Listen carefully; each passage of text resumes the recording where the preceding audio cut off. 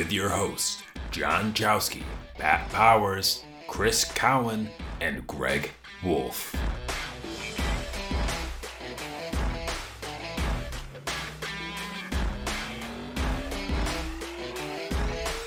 This is the X-Step Podcast.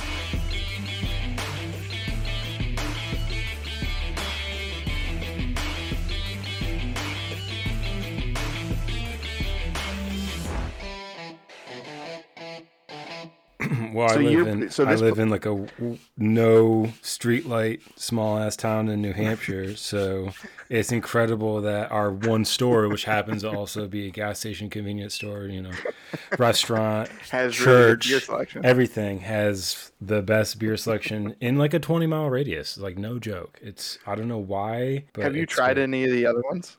So I've tried. Have you tried any of the other Das Yummies? Not yet. The key lime pie or the strawberry pie? Nope.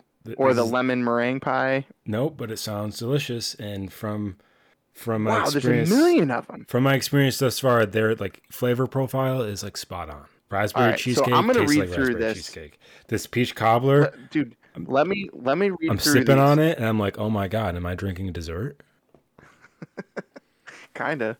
Let me read through these. There's so many. Yeah, it's really There's good. A key lime pie one, which I'm definitely down to try that.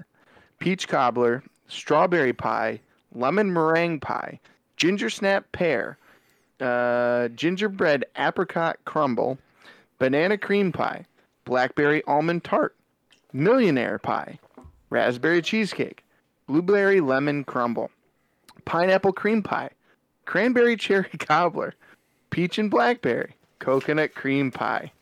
I cannot believe that there's that many of them. That's insane.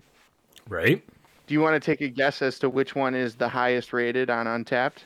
No idea. I've had the two. I don't know the which one you're drinking. The peach cobbler? The peach cobbler. It's good. Is the highest rated. It's really and then good. The next highest rated is the blackberry almond tart. Blackberry almond tart. That sounds pretty good too. I'm telling you, it just it tastes like what the dessert tastes like. Both instances of the two I've had. It's incredible. It's called Oozlefinch Craft Brewery from Fort Monroe, Virginia. Oozlefinch. Yeah. I don't know. Is that a bird? Wow. Let's see.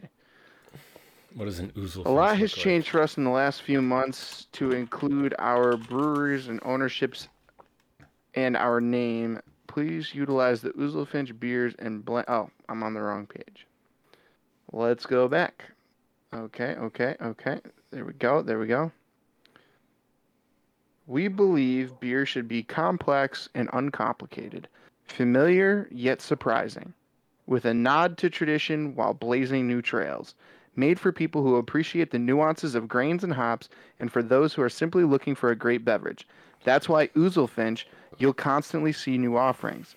Classic styles reimagined with new ingredients and techniques, experimental and hybrid styles designed to challenge and please your palate. Beer is made for sharing, and we're in a constant pursuit of new flavors to share with you.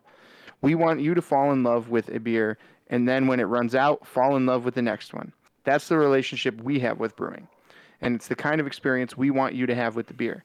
That kind of experience that brings people together time and time again. We hope you'll take a look around and get to know us a little bit better. Visit us at the historic Fort Monroe. Cheers. Seems like a pretty cool place. They just earned themselves a follow on Instagram. Hell yeah. I was just researching what an oozlefinch is, and apparently it's not a real bird.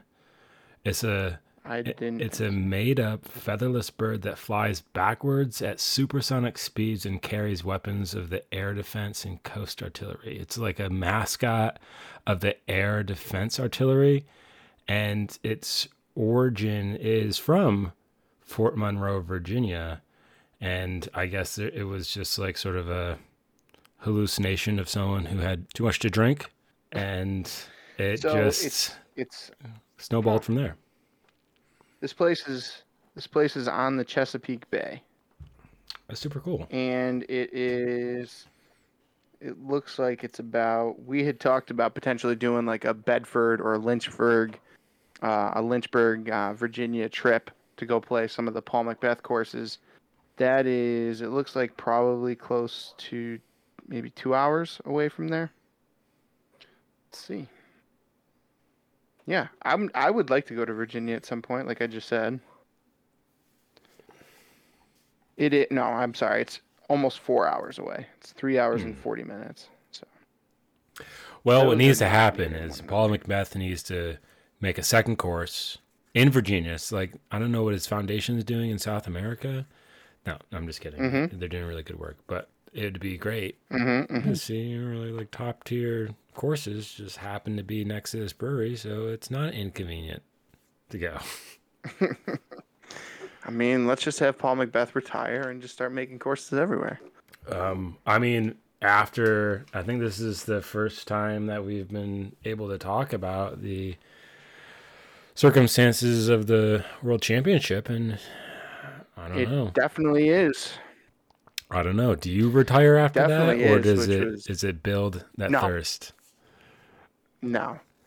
The dude's on a guaranteed 10-year contract. Yeah, that's for sure. He's priced in for another 10 minimum, and then he's going to go make bank in the Masters division. Because by that point, there will be just as much money coming into the Masters. That's my prediction. You think so? How old is he right now? Like 32? I do think so. 33? I think they're on a. He's 30. 30. So 10 years, and the money is going to be equivalent. Where do you think the money is going to be in the NPO? Because I'm assuming that the NPO is still going to have astronomically higher. That would be for the contracts, not just the prize money. The prize money would have to be the same between NPO and I think it'll FPO. be both. I think both will be. I think both will increase, and I think both will end up. What it's going to take, I think there's a couple of things. First thing is the next couple of contract renewals. So Paul Macbeth kind of set the bar. So when these players go to get a restructured deal, they're going to say, well, Paul got this. Granted, he's a 6-time world champ. Well, I have X amount of world championships or this amount of majors, so this is what I'm worth. And I think you're going to see agents start to come in on some of these contract negotiations. You're going to see the contracts go up. As the contracts go up, the outside sponsors are going to go up. And as the outside sponsors go up and as the salaries go up, you're going to see prize money just keep going up and up and up. And I do think that the Pro Tour will eventually be the be-all, end-all for professional disc golf. I think that they're going to kind of phase a lot of what the PDGA, I think, will always be the governing body. But I think they're going to assume more of like the USGA in golf, or like from other sports like USA Wrestling, USA Lacrosse. They're going to assume more of a rules committee as opposed to, having the hand in the professional side of things. That's going to be more left to the private side. And I think as that happens, you're going to see more and more money coming in, which I'm excited for. Because, if you look at Paul Macbeth, he's one of the only the only players that I know of that has had all of these outside sponsors. Like, he's got Celsius right now. He's had Adidas in the past.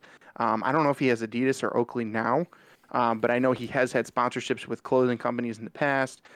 So there's all these outside people that if he is able to bring those in and more people are able to bring them in, I think you're going to see a huge uptick in salaries for players. And another point to that is I saw an article today. I don't remember if it might have been on UltiWorld. It was either UltiWorld or UDisc. I can't remember. But they were talking about the huge uptick in 970 plus rated juniors at the Junior World Championships this year. And what people are, they were talking about how that's a crazy rating to have there. But I think if you look at that, you're going to see these youth that are like, oh, Paul can do it. And they got into it due to quarantine or because their parents got into it, and this huge influx. And you're going to see more kids at a younger age taking things more seriously. And they're going to see, as those kids become 1,000 rated, you're going to see these tournaments where there's nobody that's under 1,000 rated playing in these big tournaments. Once that happens, I think you're going to really see the competition push and grow, and things are going to be exponential in the next 5 years. And then in 10 years, I think it's going to be even crazier. So, yeah, it's going to be wild. We'll see. I think all these kids that are just building that muscle memory, like just millions of shots over their lifetime career is at a huge advantage, which good for them. And 100%. It's great. I mean, if you look at any other sport, that's the model for any other sport. You know, if you really want to get like not good, but if you want to get great at another sport, you have to dedicate time since you were a little kid. You know, like if you look at some of these lacrosse players, I mean, some of the Native American lacrosse players, they literally, as soon as they start walking, they're walking around with a lacrosse stick in their hand, boys and girls, you know, and that's how you get like the Thompson brothers who are prolific lacrosse players, you know, or you get, you know, some of these kids who've been throwing a baseball since they literally could walk, you know, that's how you get these teenage phenoms that just go out and do phenomenal things in the pro scene at other sports. What's the story behind that model's going to be any different. What's the story behind Paul Macbeth, though? Well, Paul Macbeth, I think, is kind of the last of that line. Paul Macbeth started young. He started when he was in high school, so he was still young, but he gave up baseball, started playing, and then, I mean, he's only 30. I mean, he's been dominant for the last 10 years. And at 20 years old, I mean, you're barely, you know, an adult at that point. So, I mean, he started when he was a teenager. Way to go, John. He started when he was young. Like half our viewership. But I mean, we're not talking about a kid who's, what's that? We just lost half our viewership with that one comment. They're offended. What comment? What did I say? Oh, 20-year-olds are just barely an adult. They are. They can barely think I'm for not themselves disagreeing. At that point. I'm not disagreeing with you. You're just marginalizing a majority of our viewership. Do you remember when you were 20? I remember when I was 20. Let's just not talk about that. I was barely a human being when I was 20. I was just a sack of like Bud Light and like, I have no idea. That was pretty much it. I was infused with Bud Light 24/7. Yeah. Anyways. Definitely. But I mean, he wasn't like an adolescent when he started. He wasn't like a little teeny tiny kid. Like some of these kids that are coming up are going to be phenomenal. But I do think that he's the last of that breed. Like, I mean, even Eagle started playing when he was very young. Yeah, you know, he was I think Eagle started 9. When he was, I think he said 9. Yeah. So have you seen that documentary, by the way? It's great. I did. It was fantastic. I watched it on Father's Day. Oh, that's very touching. For those of you who do not know what we're talking about, you should go on Jomez Pro at the YouTube channel and watch Eagle's Trail. It's a documentary about one of the most prolific pros out there currently. It's well done. It's great. I think he's the current world number 1, isn't he? I think Eagle's the current world number 1. It depends if you weigh the outcomes of the World Championship. Well, I mean, yes, but I mean, it's an overall. You know, it's not obviously the world's weighs into it, but I do still think he's the number 1 player in the world right now. I mean, Ricky was at one point this season. I think Paul will be at one point this season, but I think Eagle currently is. I mean, it's hard to remember this too because Eagle's been around for so long, but he's only 22. Oh, we were just talking about how 20-year-olds are barely people. Like, he's 22 years old. So he's still got plenty of time. I mean, Paul was like what? I mean, I guess would have been like a year or two younger than him when he won his first world championship. So Eagle's still got plenty of time. And I do think he'll put all that together at some point. I think Heimberg is young too. I think he's older than Eagle, but he's very young too. You know, but all those guys, they're all super young, and it's easy to overlook that. So are we at a stage where... Something I did see pointed out at the World Championships. Go ahead. I saw, I think it might have been Ultiworld. I think they might have been talking about it on the Upshot podcast.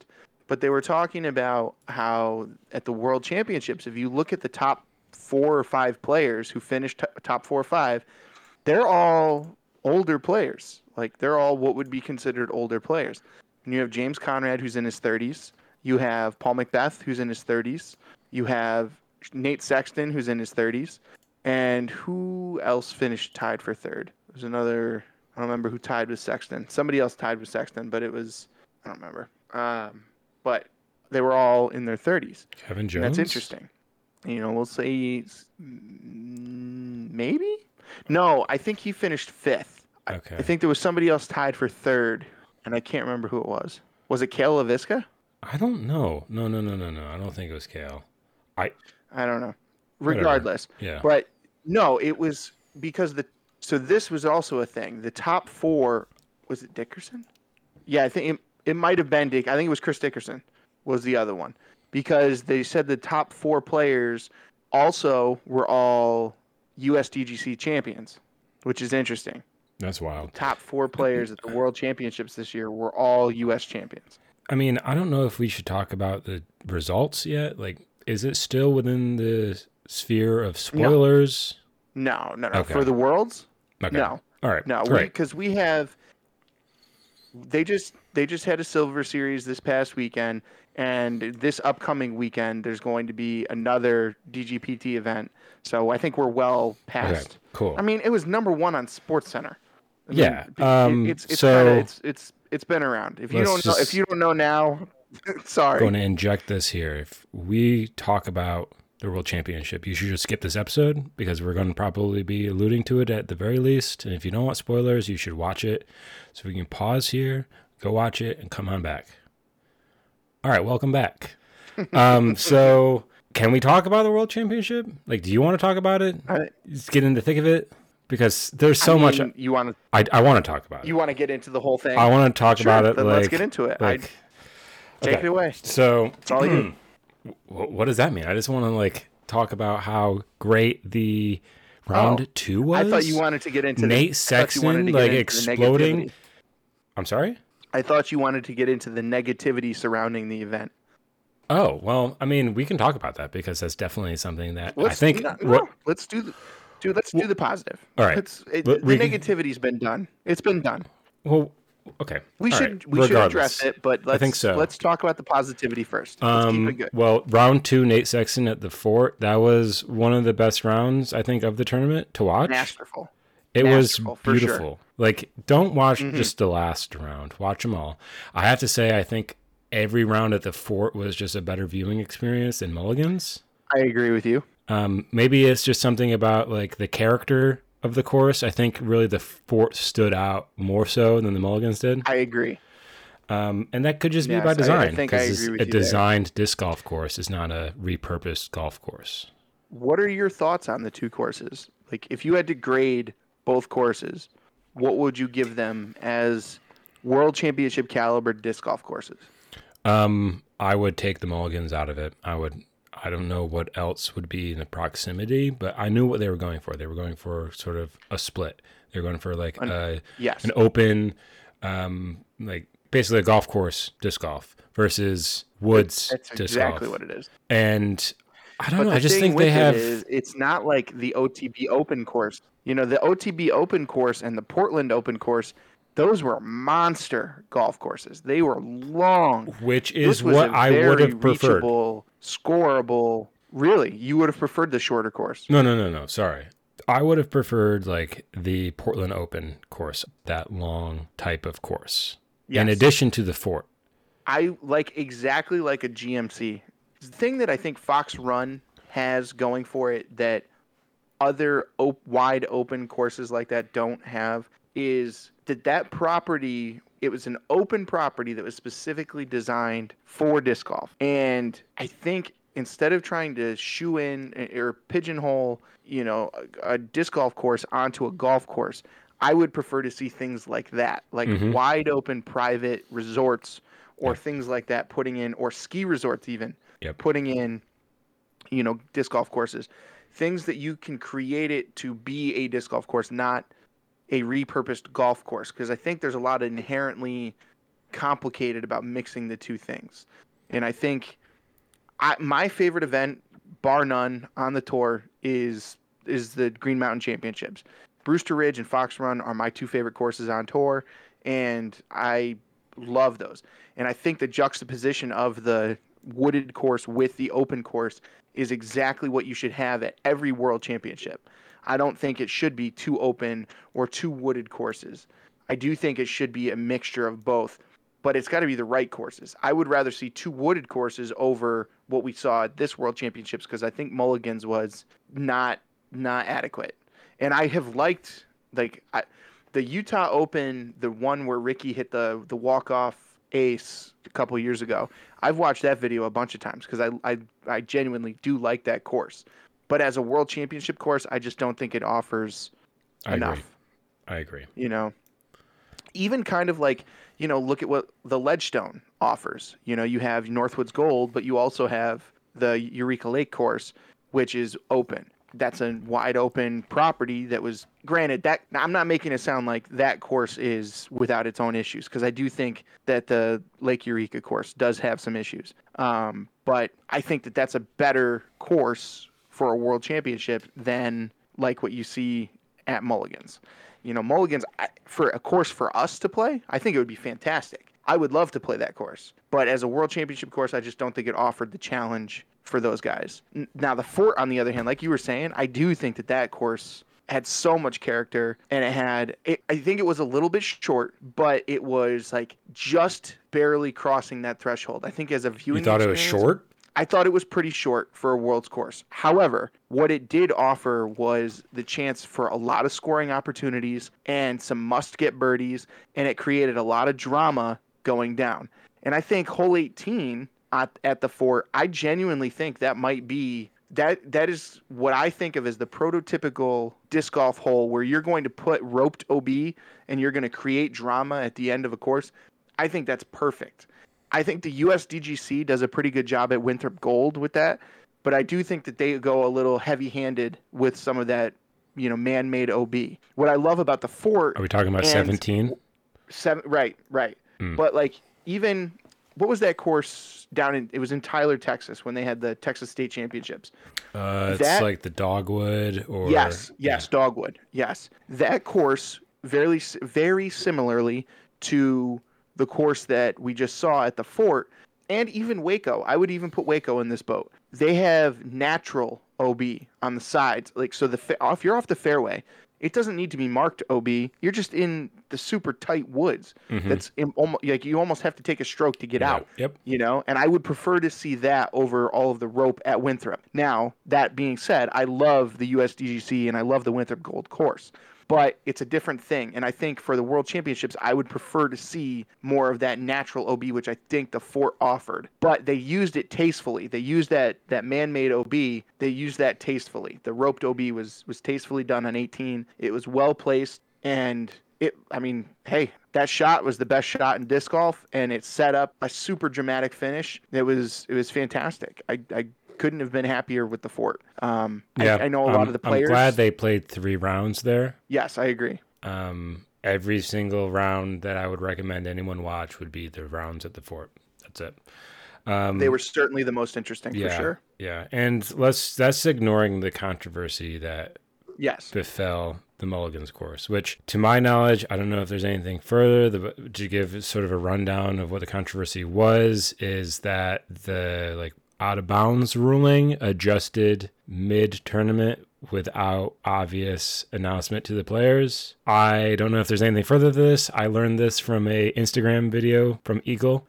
So yeah, he was pretty salty about it. Yeah, so I can speak to that a little bit. The Upshot podcast from Ultiworld just did an interview with he's the marketing manager from the PDGA, and he said, yeah, it was a mistake. Nate Heinold, also, who's the TD for the Ledgestone, and he's on the board of directors for the PDGA, said that it was a mistake. Both of those guys said that it should have been done, but it should have been done before everything started. And they realized that they were only trying to do the right thing, but they made a mistake. They owned up to it, and they did it at the wrong time. So hopefully that clears everything up. Hopefully those kinds of things don't happen again. And I know that was what the players were asking for. They said it was the right decision, but it should have been done before the tournament. Once you have a round started and you're playing through the round and then the tournament is continuing, you shouldn't play that course again and the course shouldn't be changed, which is essentially what happened. They played one round there, they played at the Fort, and then they came back to Mulligan's, and it was different than what they had just played on. Yeah. And that's not right. I don't think that should be the case either. It was the right decision to make. They made it at the wrong time. Which I think should be held accountable. I mean, I think if yes, I agree. you made the mistake at the beginning, just own up to it and then play the tournament through with the initial like setup.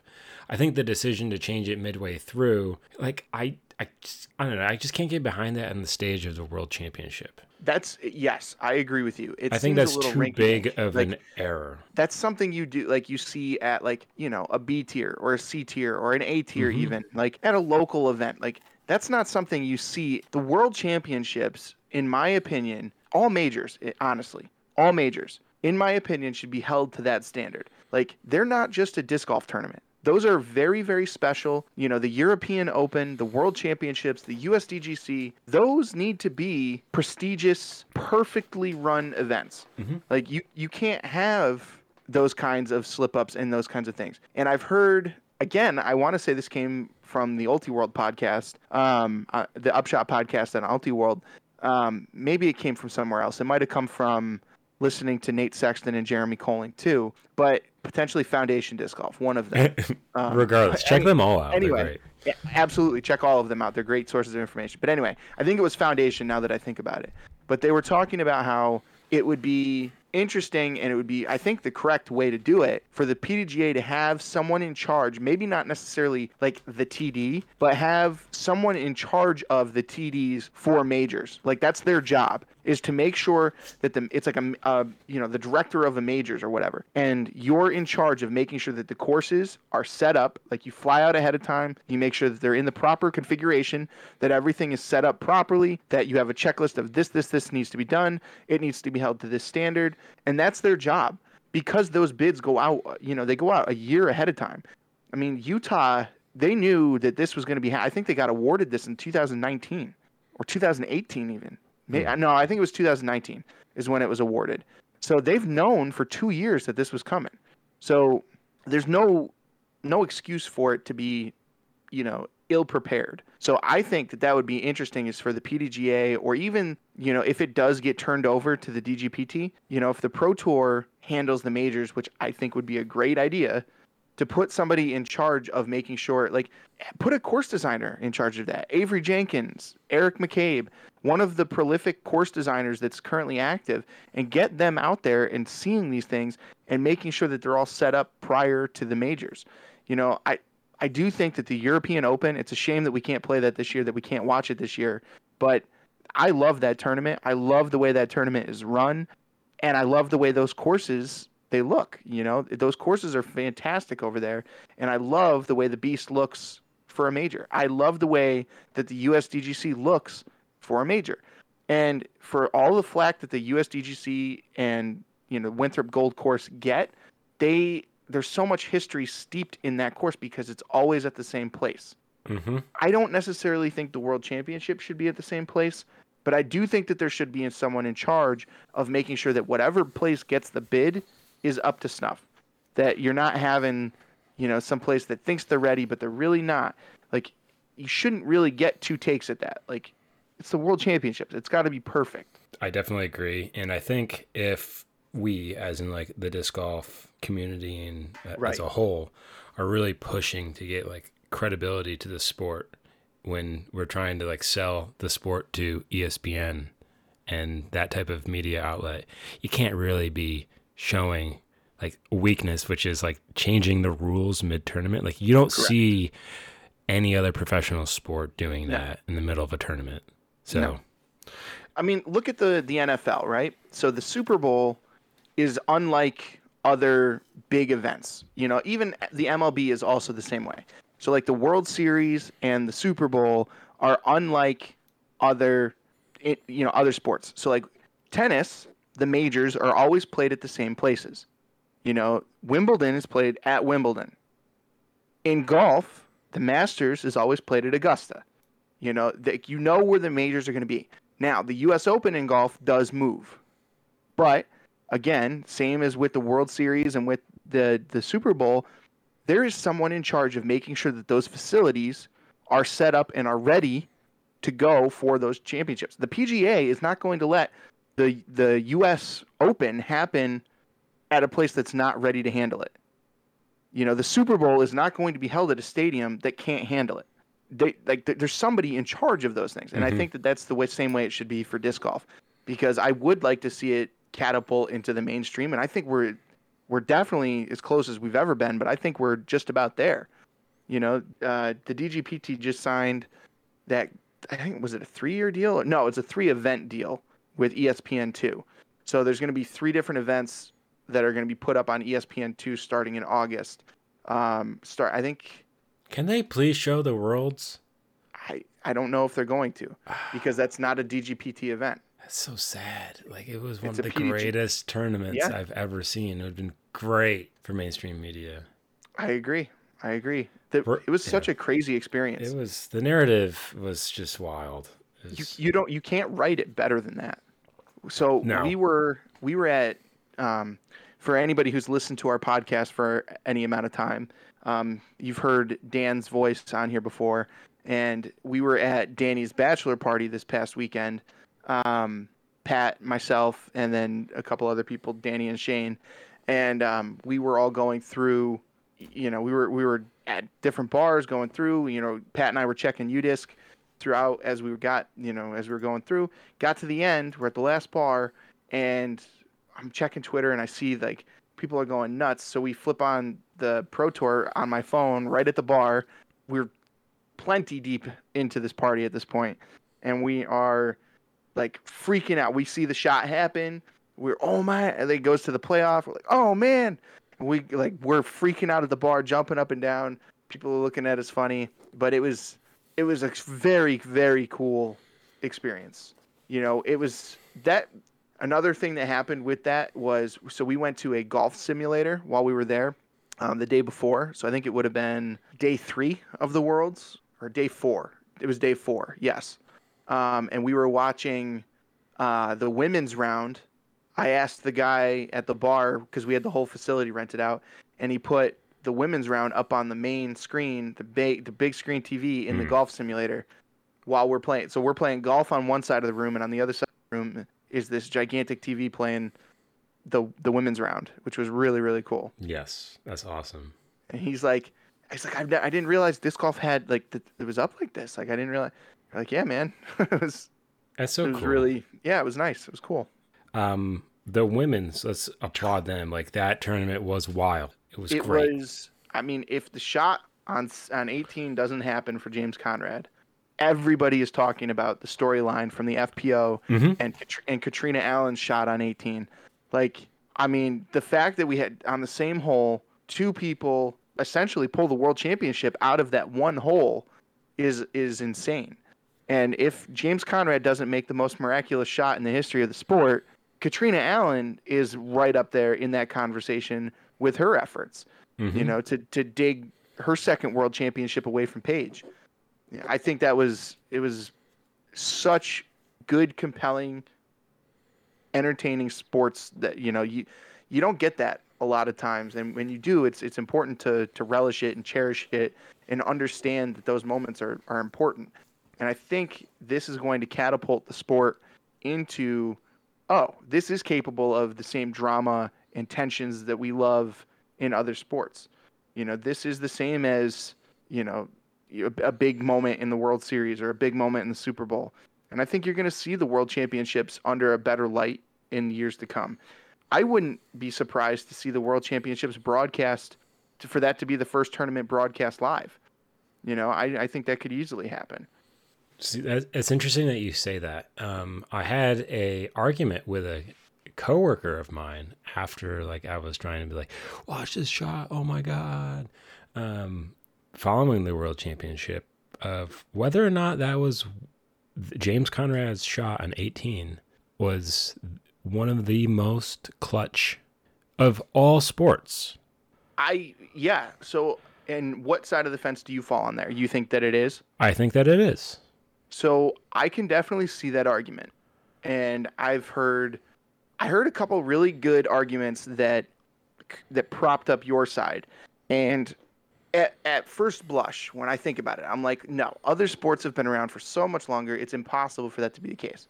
But if you think about it, it was not a lucky shot. It was not a shot that James Conrad threw willy-nilly, oh, hey, it happened to go in and this happened. I mean, there's a little bit of that. Well, there was, but there wasn't. He needed to make that shot. It's not like, hey, I need to put this close to the basket and it happened to go in. Mm-hmm. He needed to make that shot. It needed to go in the basket at that very moment.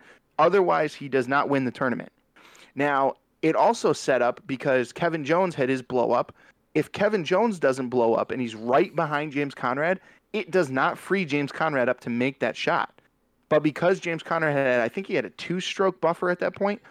If he had a 1-stroke buffer, if Kevin was right on his butt, I don't think he makes that play. I think he plays safe and he gets the second place finish, and Paul gets his 6th world championship. But if that doesn't happen, Kevin has his blow up. It frees up a little bit of breathing room, and James can take that shot. James can take. He needed to make that shot.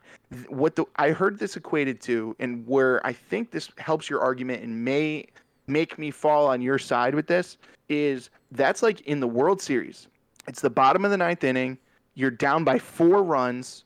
There's 2 outs, and you need a grand slam to tie things up to go to extra innings. And the batter at the plate hits the grand slam. Like, he knows that is the one thing he has to do. He has to execute a home run. A single doesn't do it. A double doesn't do it. Granted, they could, because you could advance and do whatever.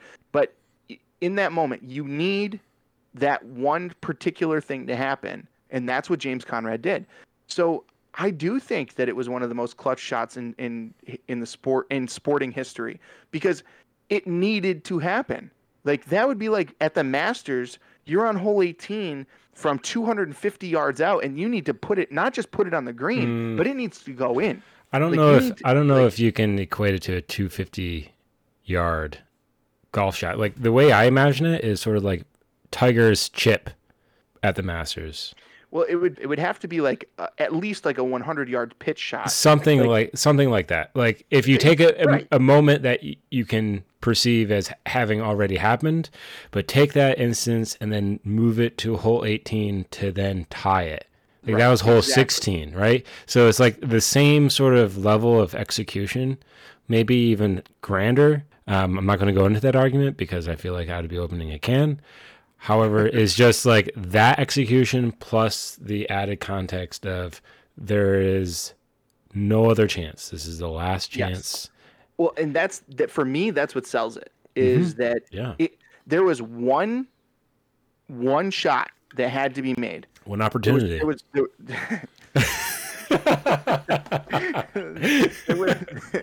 There was one opportunity for him to win, to tie this thing, not to win it. There was one opportunity for him to tie it. And on top of that, this opportunity doesn't present itself if James Conrad throws a good drive. If James Conrad throws a good drive, Paul doesn't need, he doesn't just lay up. Paul gets it on the green and goes for and gets his birdie and gets it done. Like, he doesn't lay up like he did, like giving James Conrad that window. If James Conrad throws a good drive, it's a completely different story.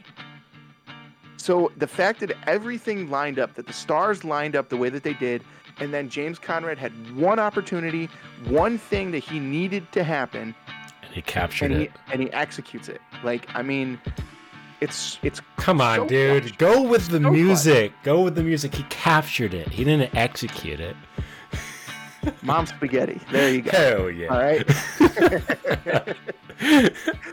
Nice. But like, I mean, I think it might be. I think. Yeah. Okay. I agree. There's definitely an argument to be made. Now, I don't know that I can definitively say that it's one of the top shots, or that it is the most clutch shot of all time. But it's one any sport. But it's certainly in the conversation. No, okay, I agree with you, and I would push that it was the most clutch in my knowledge. So, like, I can only speak on what I'm aware of. For sure, right. So, in my mind currently, and until I'm proven otherwise or demonstrated evidence of another, like, competing moment in sports, I think it is the most clutch moment in sports. I heard it equated to, so anybody who's a football fan, in whatever that was, 2009, I think it was 2008. Whenever the Giants won the Super Bowl, the helmet catch. Are you thinking the helmet catch? Yes, the David Tyree helmet catch. I don't like. I think you could. So the reason I don't think it's quite the same is there's some issue in my mind when I come to comparing team sports versus individual sports. Like there's two people involved in that play, and so like the execution like is a product of cooperation, whereas in an individual sport it's all on one person to completely execute. So it's but in the amazing outcome, it was fantastic to watch. But at the same time, like, what do you think is more likely to be replicated if given the same scenario play, over and over? You need to look at that play more closely. Okay. So to answer your question, James Conrad throws in from 250 feet on a super OB green. I mean, that shot's probably like 1 in 100, 1 in 1,000. Like, you're not making that shot like often at all, you know, even for the best putter thrower in the world. But the thing with the football play, with that particular play, yes, it's a team sport. Yes, these things have to happen. But the way that play happened was Eli Manning gets rushed. His pocket collapses. He gets rushed. He gets flushed out of his pocket he's scrambling. He gets wrapped up. He scrambles out of the tackle. He gets out of the tackle, and he makes this big, ridiculous throw downfield. And David Tyree goes up in, I think he was in a tight single coverage. I don't think there were two guys on him, but he was in tight single coverage, and he goes up and catches this ball and pins it to his helmet, like on his way down. It was a miraculous catch, but more so than that, it was a miraculous play by Eli Manning to escape the pocket, to get away from the tackle that was on him. It's not like he didn't stiff arm somebody coming to get him. This guy had him wrapped up, and he got away from him to make this miraculous throw and the miraculous catch. It was the one outcome that needed to happen. They needed that first down. They needed to advance down the field. It was short time. They needed to have that happen. I think it's comparable. I think it's something that is just as clutch. And you're right, it's not one person doing it, but in some ways I think that could make it more impressive because you have two people that did two incredible things to make that happen. Okay, I can see that for sure. I really don't think it's fair to say, like, I don't think you can put it in, you can't say this is better than this, but what you can do is you can group it into a category where it's like, if there was a Hall of Fame of fantastic sporting moments, James Conrad's shot is 100% in that Hall of Fame, not even close. Now, do you think most sports enthusiasts would agree with that? If they knew the context intimately, I think they would. So the point of the argument I had with my coworker, which sort of alluded to the context of why I thought this shot should have been up there with one of the greats. The argument was the context has to be associated with viewership and the audience. Because disc golf is sort of a marginal, like, niche sport, it cannot be as clutch as like the NFL or one of the mainstream sports, just because like the audience of 100 to 1,000 versus millions creates a different stage. And therefore, like, if you make the same play in front of 100,000, it is less clutch than making the same play in front of 1 million, just because you know you're on that larger stage. See, but I disagree with that completely. I do too. If you have, like, okay, let's say this is last year during COVID, right? There's no spectators. Okay, so there's nobody there, and let's say the viewership was down. Let's say that a cell issue happened, right? A cell service issue happened where they couldn't broadcast it. So you mean to tell me because nobody saw it, it's not a clutch moment? The outcome is still the same. Like, whether anybody saw it or not, James Conrad, to win the world championships, whether you have 1 million eyes on that or you have no eyes on it, is to win the world championships, one of the most prestigious titles in the sport of disc golf. Like, whether you have 1 million people watching or not has no bearing. If there was no one watching the Super Bowl and an amazing play happens, an amazing scenario happens, like that Eli Manning play, the Giants win the Super Bowl over the undefeated Patriots, which that storyline is what made that so important. That whole thing, if there's nobody watching that, it's still important that it happened. It's still important. Like I don't understand that argument. It may not be as prolific to the mainstream, but it is still a prolific event that happened. You know, whether there's a million eyeballs on it or not, the moment still happened. The outcome still happened. He still earned himself a world title because of that clutch shot. Mm-hmm. That's the definition of clutch. He needed to do that, and he did it. So, like, I don't understand the argument to say that. It was a little bit upsetting, but I kind of feel like ultimately is marginalization of the sport and sort of like gatekeeping among people who are quote unquote sports enthusiasts to sort of focus on, what ESPN shows versus sort of like all competition.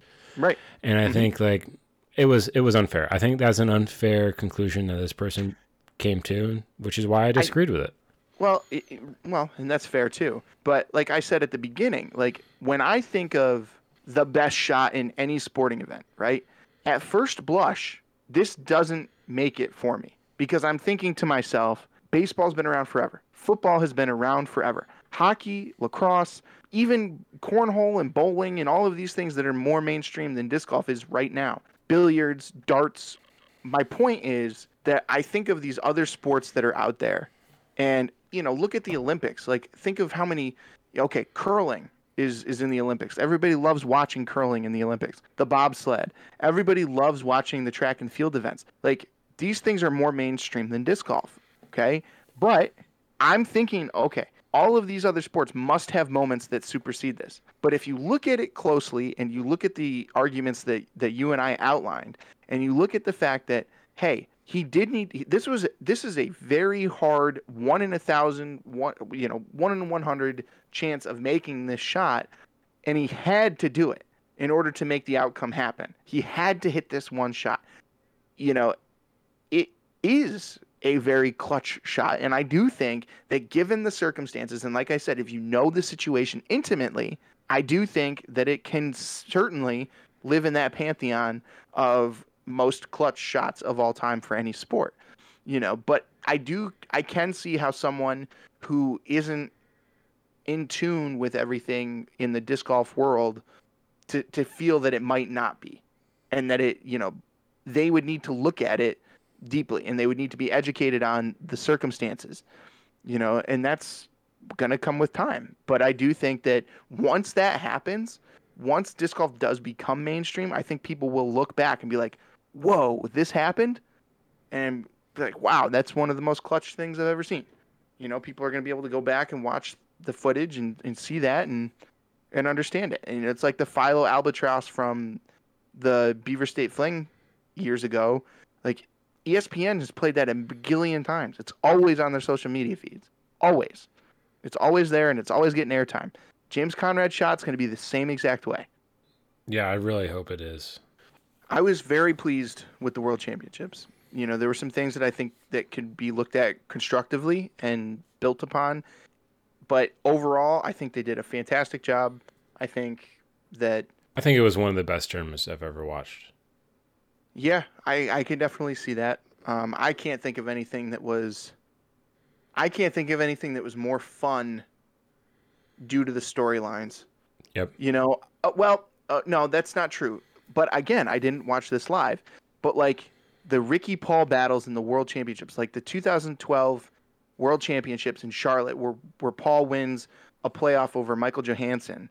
I didn't see that live, but I would have loved to because I think that would have been a similar deal. When Paul beat Ricky in Portland for the World Championships, I think that would have been great to watch live, but I didn't see that one live either. But I think that this tournament lives in that same pantheon with some of those tournaments and those moments. Agreed. That would be cool, is to see somebody compile do a highlights, but I don't know how you would do it. I think you would have to do it in like documentary form, I think is the only way you could do it. But to do like a condensed TLDR of the situation and then show like the playoff or the moment that caused, and just use a ton of slow motion. Yes, and talk through it and like have the players talk about those moments. Like I think that would be a really cool documentary series. Like, I don't know, take the top 10 disc golf tournament moments, or like disc golf prolific shots or prolific moments in disc golf, and give the TLDR, have maybe a couple interviews on what happened leading up to it, why it was the way it was, then show the shot, show the moment, and then talk about why, how that played out afterwards, and maybe show the finish.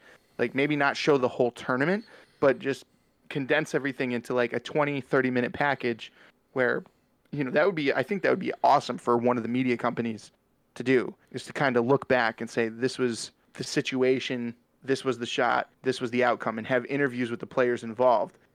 Start with, whatever, go back as far as you want to go back, because there's been some pretty big moments in, world championships, and like the USDGC, for instance, whatever year that was, where Ken Climo and Barry Schultz went to like 12 playoff holes. Like, they played 12 holes or something like that in the playoff at the USDGC.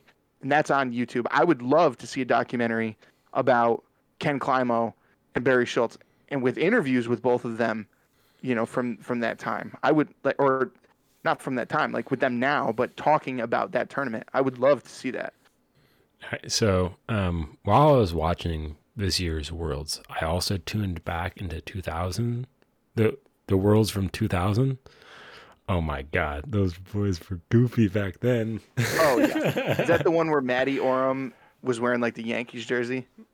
No, this was when the sport looked a lot like what you would imagine stereotypical ball golf to be, like old middle-aged white guys in polos and shorts, just like knee-high socks, just throwing. Was it the 2000 Worlds or was it the 1999? I think it was 2000.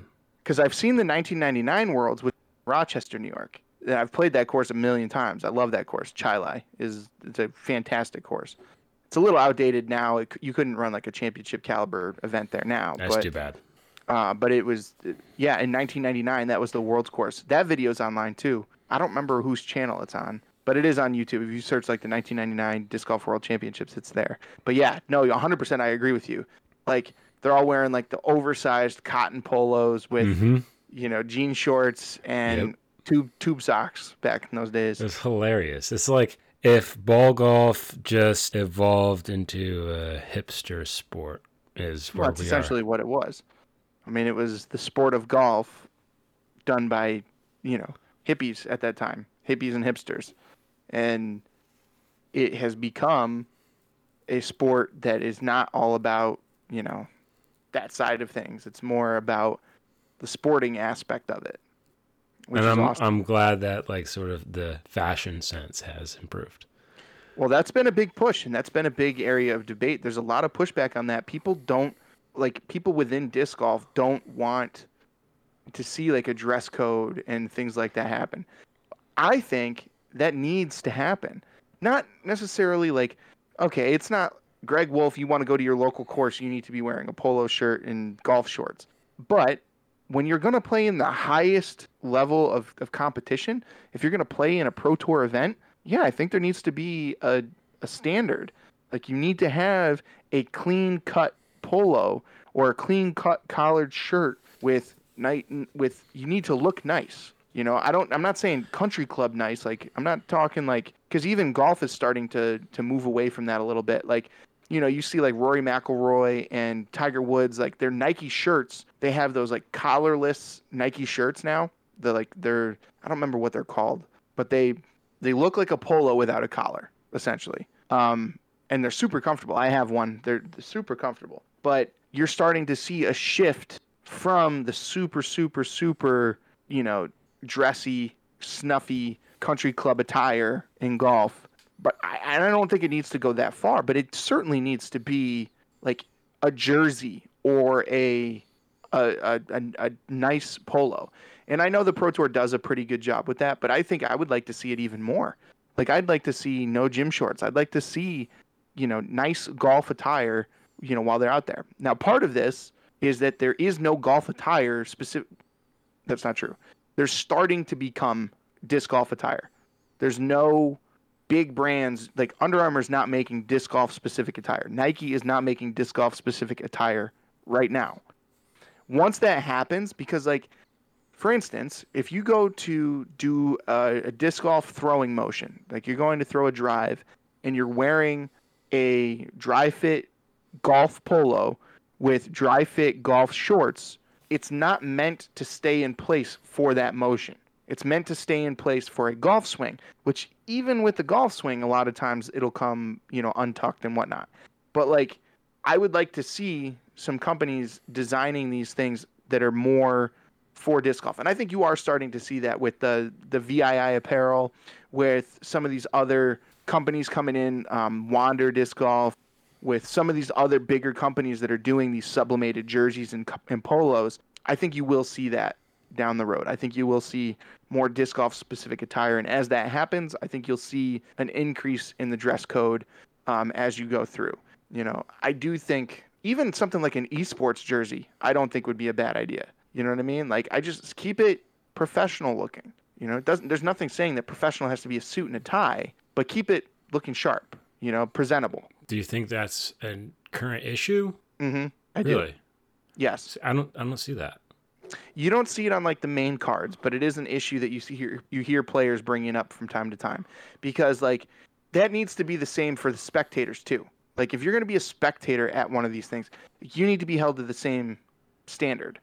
Like, so I can't be like that guy on hole 18 running around with the American flag shorts with no shirt on. Yes, because it takes away from the moment.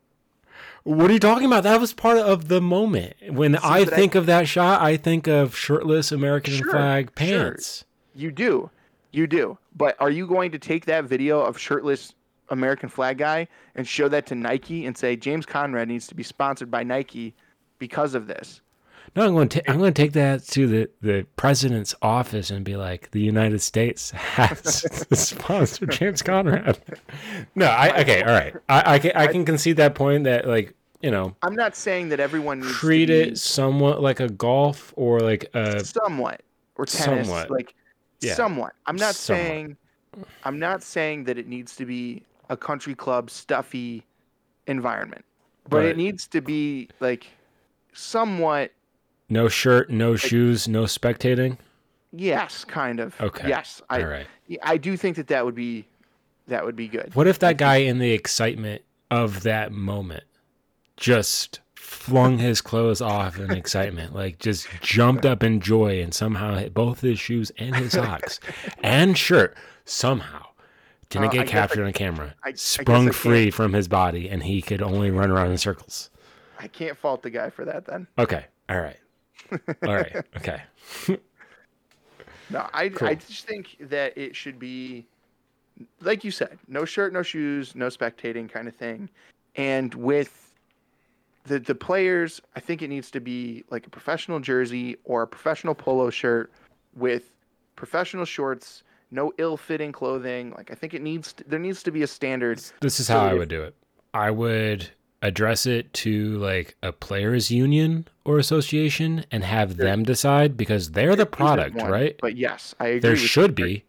There should be. That's a separate issue, but I agree with you. That should be a decision based on the competitors, because they should be able to make the decision as themselves, because they are the product that they are selling. It's a lot easier. You're right. And it's a lot easier to market yourself if, when you look at these videos, it's like the quality is there now. Like, they look professional. Like it's professional video quality. Mm-hmm. So if the people on the professional video quality look professional, you can now market that. And that's what I would like to see, I'd like to see that anytime you look at a player, like, you shouldn't have to be worried about player X, Y, or Z coming up on coverage because they look like a fool. Like, they need to look presentable. There needs to be some form of a dress code, and again, it doesn't need to be as stuffy as like a country club, button up all the time. But like, even a sublimated t-shirt jersey type deal is great. Everything needs to be professional looking and held to a standard. But you're right. I do think a players union would be a big part of that. And I think there is talk of that, but I just don't know that it hasn't happened yet. There's the same talk in the UFC, for instance, that they're trying to fight for a fighters union. a committee of these fighters to stand up for one another, because there's a lot of people being taken advantage of. And I think you can say the same thing for disc golf. If you don't have that type of organization, I do think that there's going to be players being taken advantage of and circumstances being leveraged and taken advantage of that should be dictated by the players. Yeah. When we see a players union formed, then you'll see the money coming in. I don't think you're wrong. I think that's a definite possibility. Cool. What else are we going to be talking about today? Well, I think we should probably let everybody know a little bit about, one of the things that's been kind of relevant for us and why our social media has been a little bit MIA and why our podcasts have been a little bit MIA. But we have all, granted things have been busy for everybody, but within the last, week or so, Pat came down with, do you remember the name of the actual No, illness? some parasitic tick-borne illness. It was a tick-borne illness from disc golf. He was playing disc golf and was bit by a tick, and it was Babesia microti is what he called it. I don't know if that's the true name, but that's what he told us anyway. As a tick-borne illness that presents very much like the flu, and he's been very ill for about a week.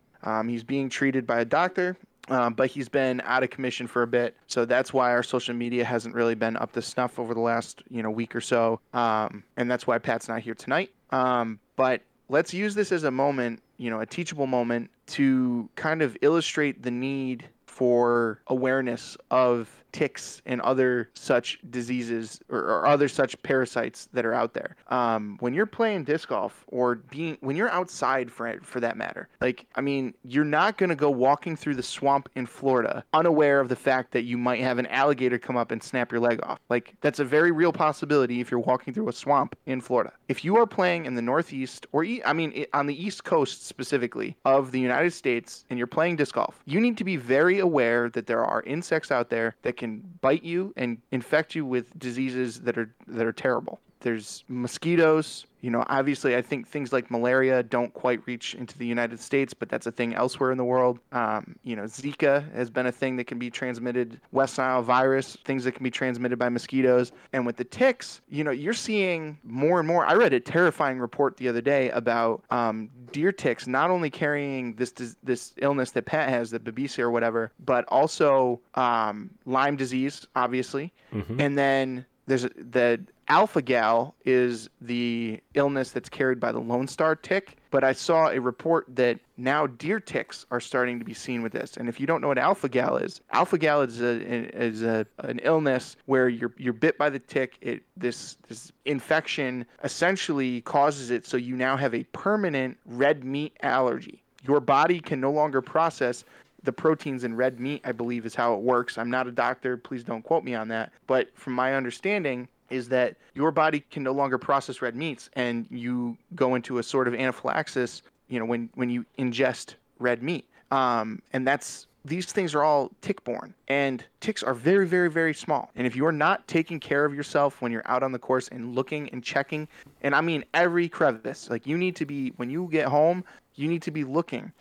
And all the hard to reach places, you need to be looking in all the dark, damp, sweaty places. Got to be looking. And if you're not, you need to be spraying with bug spray or taking, some precautions there. And if you're not, you're running the risk of getting, a tick on you and that bites you and that creates these issues, that are very serious. So that's a very long way of saying, please use care when you're out there. Make sure that you're checking yourself. You and your play group are aware of this.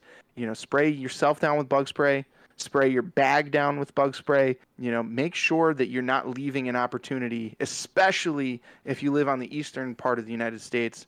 You're not leaving an opportunity for these bugs to potentially, really put you at a disadvantage for quite a bit of time. Because all of these things, some of them are permanent. They're all nasty. You don't want them.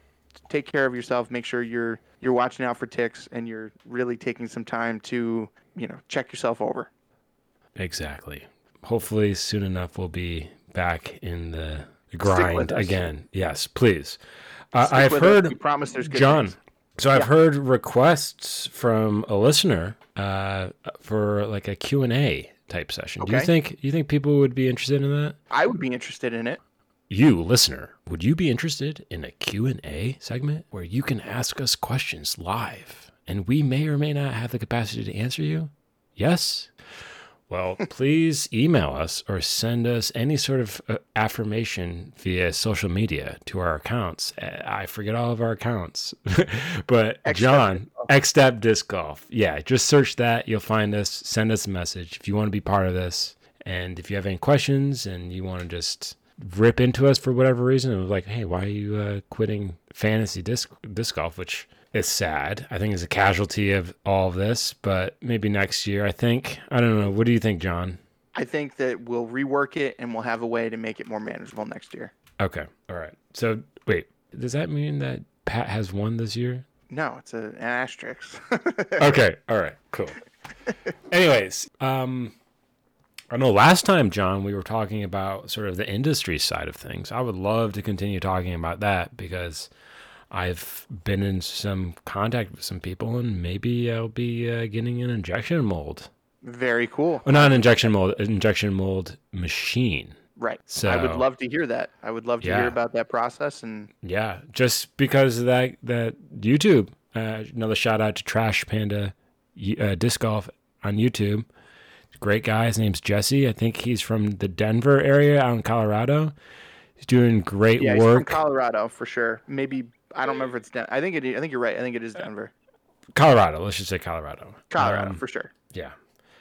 He's got a really cool YouTube channel where he, to reiterate from last time, where he has gone through the process of designing and creating these machines where he's creating his own recycled disc golf discs from like plastic bottles, from plastic grocery bags, all of this stuff. And it's super good. I think, it's a victory for both the environment and disc golf in general. Check him out. I've been checking him out. I've been like subscribed and I've been watching all his videos. I'm super impressed and I'm really looking to sort of follow in his footsteps, and maybe we can continue this conversation that we had on air last time about, maybe our own brand. I don't know. I think that's a great cliffhanger to leave the episode on.